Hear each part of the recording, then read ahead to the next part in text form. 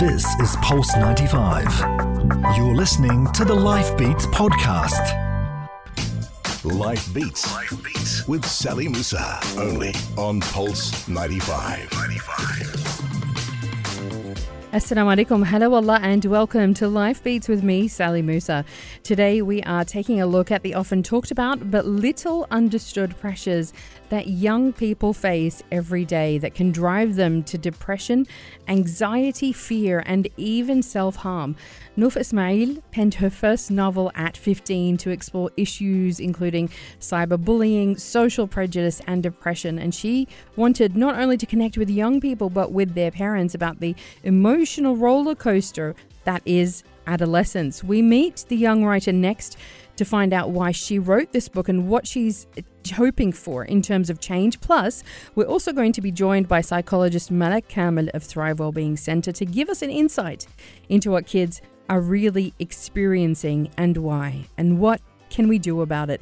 Get in touch with the show on the text lines on 4215 or social media. We are here. We are live. We are on Instagram live as well. You can text us there. Get in touch with Life Beats right now.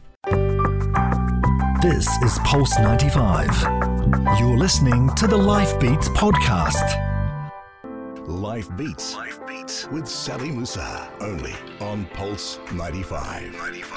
Yes, it is Life Beats, and in the studio with me is Emirati author Nouf Ismail. Hello and welcome. Hang on. I've got to get the right mic. There you go. Hi. Hello, hi. Thank you for having me. Now, Nouf, welcome to the show. You actually did something amazing. You wrote a book at the age of 15. And tell us the title of that book and why you decided to write a book. The title of the book is Tomorrow's a New Day.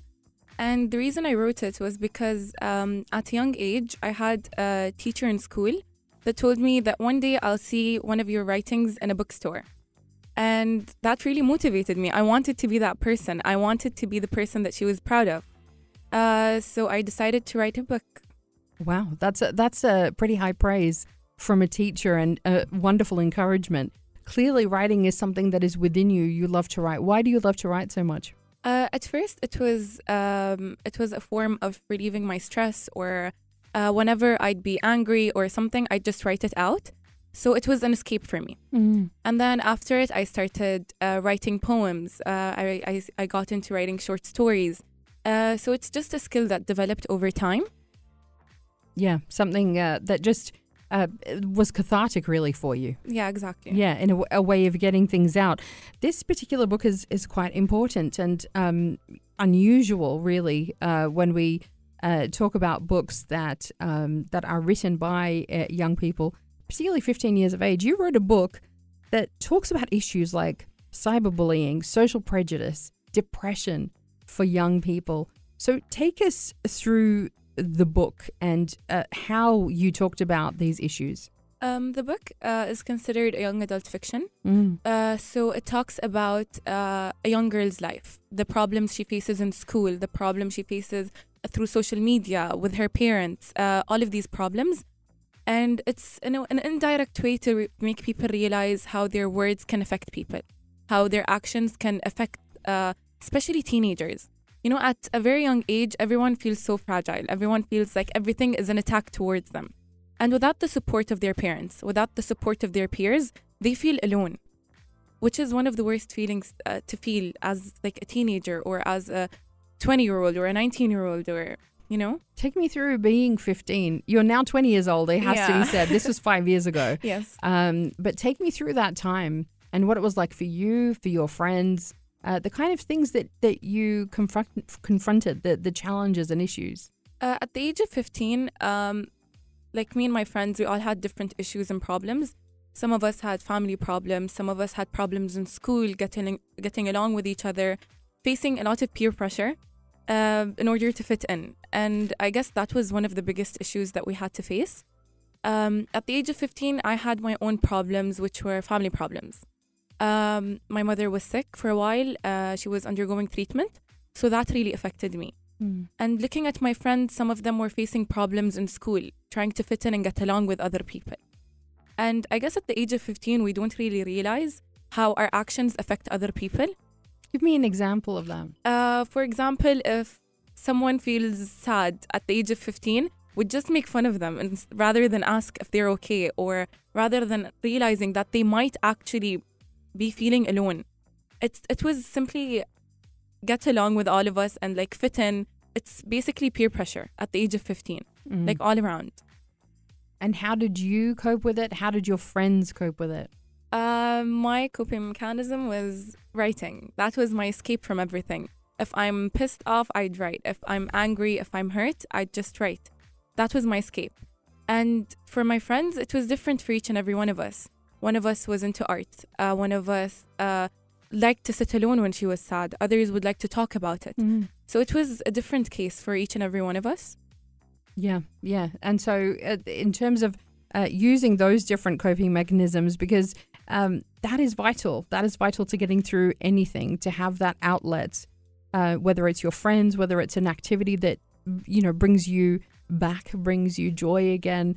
It can be a really difficult time. And so in that moment, though, when you are so young, obviously, in that moment when you're so young, are there times, because this book it really tackles things like self-harm. So what is the difference, do you think, for you between those people who go to the extreme of something like self-harm and those who pull back? Yes, you can be going through something really difficult, but you don't go to that stage. It's very difficult for a person to pull themselves back from this state because it's a state of an all-time low. It's a state where a person feels so alone that they have no one around them. And I believe that it takes a lot of strength for a person to get out of that and actually stop themselves from self-harm. It's not something that everyone is capable of doing. And the sad part is there's not enough awareness for people to feel like it's okay to talk about their problems. Like some people feel they're alone because if they talk about their problems, people will make fun of them. Or if they talk to their parents about it, they'll just tell them that they're being dramatic because these problems did not occur when they were young. And I guess it's just that people need to be more aware that these problems exist, that people feel alone. And it's not okay for any person to feel alone when they're surrounded by so many people around them. It's so vital. What you're saying is so important to hear. Because like you said, there can be times when somebody's speaking up, Exactly. They find the courage to speak up, but then they are brought back down again with things like, that's you're being over dramatic, or we make fun of them because we don't really know how to deal with it, especially if we're young, or even, as adults, we still have problems as adults being able to talk about and express these kind of feelings. And particularly when they're so deep, sometimes you can feel like you're drowning in it. Exactly. And another issue is people think that just because they went through something similar, that you shouldn't be feeling this way. It's a matter of a small example could be in university. If I take a course and I think it's easy, and then my friend says that it's hard for her, I'd simply think that she's being dramatic. And it's the same case for a lot of things. People would try to relate another person's sadness to their own. Yeah. And if a person says that it's too much for them, they tell them that I went through something similar and I was completely fine. People don't understand that it's different from one person to another. It's a different case for everyone. And it's about acknowledging that and understanding that everybody's experience is different and opening up those conversations, which is what we're doing today on Life Beats with Nouf Ismail, young Emirati writer. You've got a second book coming up. We're going to continue the conversation with Nouf next on Life Beats on Pulse 95. This is Pulse 95. You're listening to the Life Beats podcast. Life Beats with Sally Musa, only on Pulse 95. Yes, we are back in conversation with Nouf Ismail, who is the young Emirati writer who wrote the book Tomorrow's a New Day, looking at issues including cyberbullying, social prejudice and depression. And we left off Nouf talking about the way that conversations around mental health are very awkward and difficult to handle. And I'm really pleased to be bringing into the conversation now with us Malak Kamel, psychologist at Thrive Wellbeing Center and a professor at AUS as well. Nuf, you're studying at AUS. Malak, you are there as well, yes, which is great. It's wonderful. Me. Yes. But, you know, it's interesting. This is really sparking a discussion where how do we really know the difference between feelings that are normal, because everybody feels sad, everybody goes through difficult times, but how do we know that it's something that requires a lot more attention? Yeah. So I think one of the key points that we often have to keep in mind is that all emotions are very normal. It's healthy. They're actually, you know, they can serve many different purposes, and everything that we feel is healthy. The difference between normal and what we say abnormal, or when things start to cause a lot of challenge, usually is we have identified what we call the 3 Ds. One of them is distress, the other is dysfunction, and the third is deviance. So when we know something is having a huge impact on us and causing a lot of distress, that's a warning sign. As well, when it's impacting our functioning, so our sleep, our eating, just being able to interact, just, you know, our general kind of health and functioning. And lastly, deviance. This one is a little bit tricky because it usually has to do with deviating from the norm or deviating from kind of what is perceived as normal in society. So this one is often a bit more subjective. Yeah. But basically along those 3 lines, that's how we assess whether something is normal or has kind of crossed that threshold and is causing a little bit of, you know, challenge that we need to attend to. Yeah, exactly. Yeah. So in terms of your practice, because you're somebody who deals a lot with young people. Yeah. What do they come to you with? And, you know, what are the kind of issues that they're presenting with? Sure. So what we see, I work at Thrive Wellbeing Center, which is a great center in JLT. And what we're seeing a lot at Thrive is people are coming in with a lot of issues that have to do with anxiety. Anxiety is very, very much on the high rise. And, you know, when at times when that is not you know, dealt with appropriately and you know, attended to. At times we're seeing self-harm as well. We're seeing some issues of self-harm. I would say one of the main, you know, kind of other umbrella issues here is a lot of issues with perfection, high standards. Absolutely, absolutely. It can be difficult because, I mean, I imagine you're somebody who's studying international relations. Yeah. You would see, you know, quite a bit of this at school, at university, you know, those who are feeling the pressure to do really well and how they might handle that. Yeah, there's a lot of pressure to be the best because if you just have a degree or if you're studying what everyone else is studying, you don't feel like you're standing out. And we live in a world where you're supposed to stand out to actually like reach somewhere in the world. So there's a lot of stress on trying to be the best, on trying to overachieve. If you do one event or 2 events, or if you join one conference or 2 conferences, it's still not enough because there's always someone who joined more. There's always someone who did something more than what you did. So there's a lot of pressure on students today to become perfectionists, to be the best. For sure. Yeah, I think, you know, there's a big piece here as well. One of the things I talk about a lot with my students is this idea of a social clock. And sometimes, you know, and we're often running on this idea of, you know, we have obviously our clock of time, but then there's socially, what am I supposed to be doing by this time, by this age? What should I have achieved? And that kind of crosses so many different levels. It could be a social clock in terms of my interpersonal relationships, but it could also be very much in line with my career. So by 20, I have to do this, or by 25, by 30, by 40. So I think this idea as well of the social clock really has an impact on kind of what's my clock and what's the clock in terms of the one that's running around me, and how do I kind of bridge the gap if there is one. That's very, very true. We all have this social clock, and the only problem is not meeting the standards of another person's social clock, but meeting your own. Absolutely. If I have a plan that I'm going to publish my 2nd book by the age I was 17, and when that did not happen, I felt like I was a failure. Like everything I did was for nothing.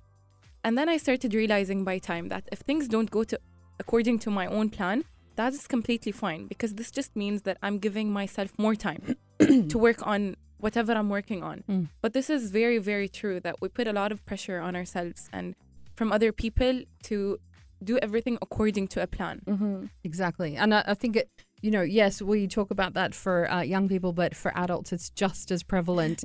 And coming back, I want to ask you about the role that social media plays in this social clock, because I feel like social media has really accelerated that social clock.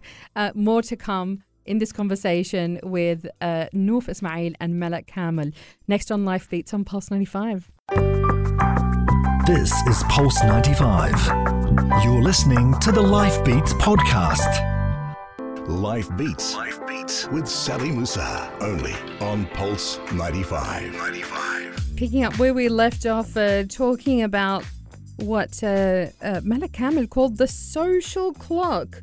I think it's something that's part of all of our lives, not just young people. It's not just putting pressure on young people, but for sure it is something that adults are feeling too.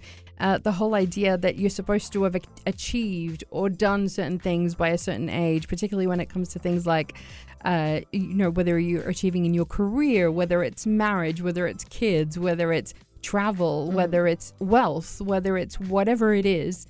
I think it's really important to ask the question about social media's impact on that social, because we've always had a social clock, because we've always compared ourselves to others, which is why we have the whole thing of keeping up with the Joneses. But now, I think social media has just exploded that whole concept. Would you say so? Yeah, of course. I think social media has a great impact on everyone's lives nowadays, where everything you do is on social media, where people feel pressured to be the best because of social media, because I can see that she's doing better than I am. And the thing is, what people don't realize is that social media doesn't encompass everything in a person's life. It's just what a person chooses to show you. And another thing is that people take advantage of social media through cyberbullying, where they choose to attack people because people don't know who they are. So they just create an account and fight someone or post someone's picture with negative comments. And they don't realize that these things affect people, even if it's a celebrity. If people keep insulting a celebrity on their own account, this person has feelings. This person can feel pain as well. It's interesting, you talk about that, the whole idea of attacking people, even celebrities. Julia Roberts got attacked for not wearing makeup. And she was surprised, as somebody, she said herself, as somebody who knows herself, as, knows who she is as a woman, is quite strong as a woman. She was really impacted by it, and she was like, I can't even imagine what young people must be going through. It's something that we don't think about. But a couple of really important things that Nouf brought up there, Malak, in terms of social media, the impact of it. So let's start with that and then move on to cyberbullying. Yeah, I think definitely social media is a strong means of comparison for ourselves. I mean, I think every time you're taking a look at that, other people's pictures and posts and all that kind of stuff, it definitely has, it makes you ask yourself, what about me? How does this reflect on me? Can I relate? Do I not relate? Do I want to relate? Do I not want to relate? Do I want this? Do I want a similar post? Maybe I don't. And if I don't, that's because I'm not interested. Am I really not interested? Or do I secretly kind of want that? So I think it just creates a lot of questions and at times, it can definitely create a lot of anxiety. And I think one of the things we had mentioned is, anxiety is kind of like this cluster of many, many things, but at the center of it is a key concept of control. And so I think we always ask ourselves kind of like, do I have enough control over my life? Do I have too little control? Should I exert more control? And you find sometimes people kind of behaving a little bit in the extremes of trying to over control everything, or at times saying, this is way too much for me, I'm gonna totally disengage and just not try at times in a way almost kind of like losing complete control over their lives. So it's like moving between those extremes because exactly, and particularly for things that you actually do not have control over, like meeting your life partner or like, you know, becoming pregnant and having a child, you know, things that you really cannot control. It can magnify. Yeah, I think, you know, for us to, one of the things we see a lot in terms of what we're working with in the center, whether it's, you know, adolescents or young adults, is definitely this battle with control and trying to figure out what is it that I do have control over, what is it that I don't. And there's a choice piece in it as well in terms of I choose not to have to put the element of control here. I choose to let go and let this be and let it take its course. Or I choose to exert control in this amount and in this way. So it's actually playing with and getting comfortable with the concept of how much control we have over our lives or don't is something that we, I think, mentally kind of play around with a lot more than we think we do. Right. Yeah, and that's kind of one of the things that I think really reflects a lot on some of these issues of anxiety that we're experiencing. How do we kind of deal with that? You were talking about the whole idea of letting go and that kind of peaceful surrender, I like to call it, of, you know, just having faith that things are going to work out when you don't have control over something, doing as much as you can, but just then realizing that you do have to let go and you will be fine. Yeah. So I think one of the main pieces is fear is an immediate kind of reaction to a current situation, but anxiety is actually not present oriented, it's future oriented. Anxiety is worrying about what might come, okay? And so when we think of control and trying to let go of control, one of the key pieces of surrendering is realizing that some of these things that we think we're working towards or we need to have control over in order to achieve something that is to come, some of these thoughts and associations are actually quite faulty. And so when you realize that what you're trying to control isn't actually going to impact the future, or that it's a misconception, or that it may not have the impact that you imagine, you realize that actually there might not be all that need for this imposed control right now, because it might not even lead to what you have in your mind, which is the future-oriented state. Yeah, no. Yeah, this is very, very true. Because we feel like we need to be in control over everything that happens in our lives. And the idea of just letting go, I do believe that sometimes we reach a point where we just surrender and we just don't want to take any part of what happens in our lives. And we'd rather just leave it all up to fate, or we just go with the flow and see what happens. So I believe that this is very, very, very true. And like we all go through it at some point where we're worrying too much about the future, where we get anxiety from things that we don't even know why we're getting anxiety from these things. Exactly. And it's very hard for us to be able to cope with it or to be able to work with it. It can be even harder for young people to think for a moment, well, it's fine, it's going to be fine. It can be even worse when you're young and you think, oh, it's imminent, it's going to happen, but it's actually got nothing to do with what's coming up in your future. But we're going to continue the conversation with Malak and Noof next on Life Beats, and going to talk about how do we start those conversations between ourselves, between our friends, between our loved ones, so that we can turn all of this around. That's next on Life Beats on Pulse 95. This is Pulse 95. You're listening to the Life Beats podcast. Life Beats with Sally Musa, only on Pulse 95. Yes, we're in the final minutes now with Malak Kamel, psychologist at Thrive Wellbeing Center, and Noof Ismail. She is a student at AUS. Malak also lectures at AUS, and we are talking mental health, particularly for young people, but really for everyone.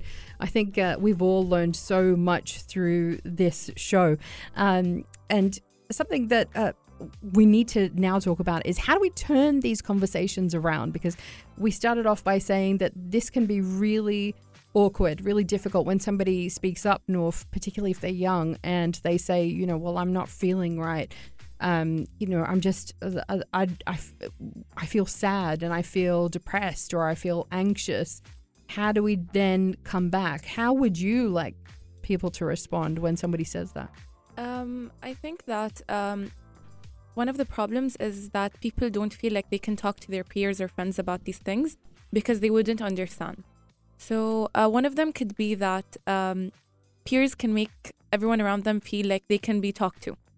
Another thing is having more institutions or organizations in which people can go and talk to someone.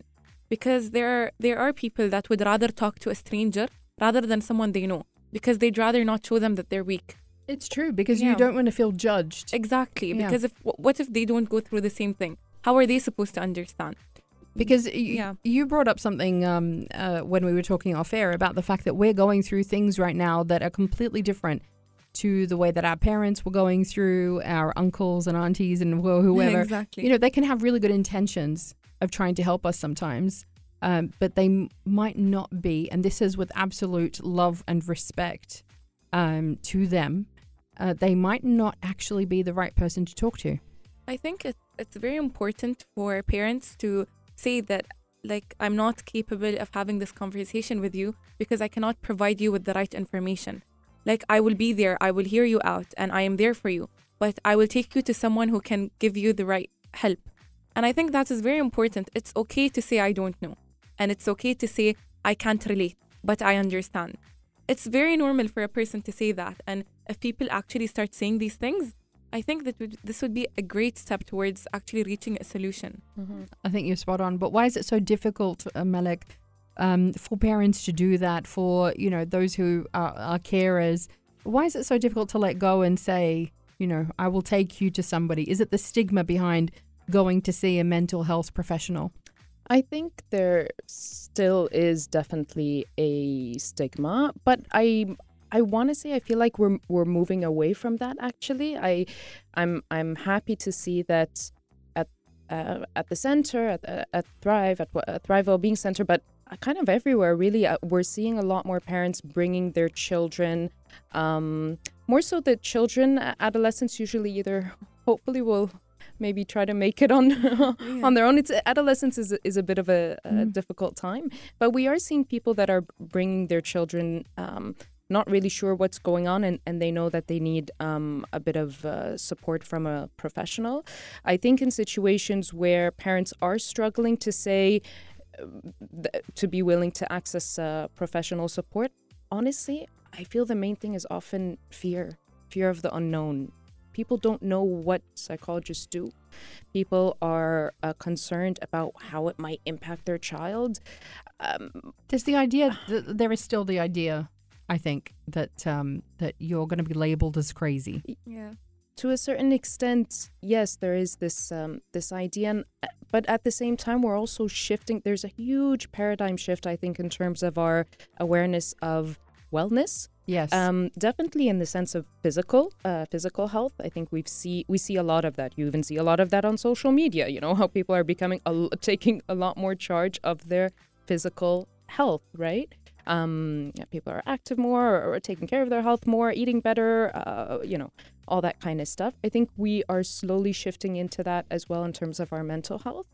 You had brought up the point of the egg. Exactly. The egg. Did you see this? This is so fascinating because this was the egg that broke Instagram, and it got millions and millions and millions of likes. It's called the world record egg, and the idea was for it to become the most liked egg on social media, and indeed that's exactly what happened. So more than 52 million people liked the original picture. I'm sure it's more by now. The actual account has got 10.1 million followers, and it's literally just a picture of an egg. Just an egg. And then, so they left this up, and everybody did their memes, because you have to do memes with these kind of things, and it went viral. Mm-hmm. It did what it was meant to do. And then the egg cracked, which is exactly the point. It actually was revealed to be a mental health campaign, which I think is so clever, because if you say to someone, let's talk about mental health, nobody wants to talk about mental health. But if you put something like this out there, and so then when you clicked on the link to this cracked egg, you actually got worldwide locations of organizations that help with mental health, all over the world, which was incredible. Even the egg cracked under all that popularity, right? Right, exactly, because it's going to get to all of us. But that, like you said, that brings to light a really important point about being creative about how we approach these kind of things, and to say, it's okay. Everybody cracks. Yeah. Everybody feels the pressure. Yeah. I think we've come to realize that there are 2 to 3 kind of key points that are right now at the core of us kind of moving forward with mental health and our mental health awareness. One of the key pieces is social support and feeling like you are socially supported. And let me know, Noof, what you think of this. Is I find to be, and research is finding to be, the key element in people either seeking help and recovering from whatever difficulty they're going through. Another is, and at the core of that, even prior to that, is this idea of being able to express oneself. If you're able to, recognize how you feel, become, increasing that emotional awareness and emotional intelligence, or as we call it, EQ. If you have that emotional awareness and you're able to express how you feel, that in and of itself aids in increasing that mental health awareness. It kind of creates a bit of a ripple effect. And lastly, resilience. So there's a lot of work that's being done on how we can become more resilient, and resilience studies and what we call bouncing back. So through a difficult time, are you like glass where against the wall you would crack or kind of break it and fall, or are you kind of a bit more flexible, and we can, upon kind of hitting that wall, you will be able to bounce back. So I think those kind of pieces of resilience, verbal expression, and social support are at the core of kind of that mental health awareness. I don't know what you think, Noor. Yeah, that is actually very true. And the idea of social support is one of the main things that motivate people to speak. It's what makes people think that they're not alone and actually believe it.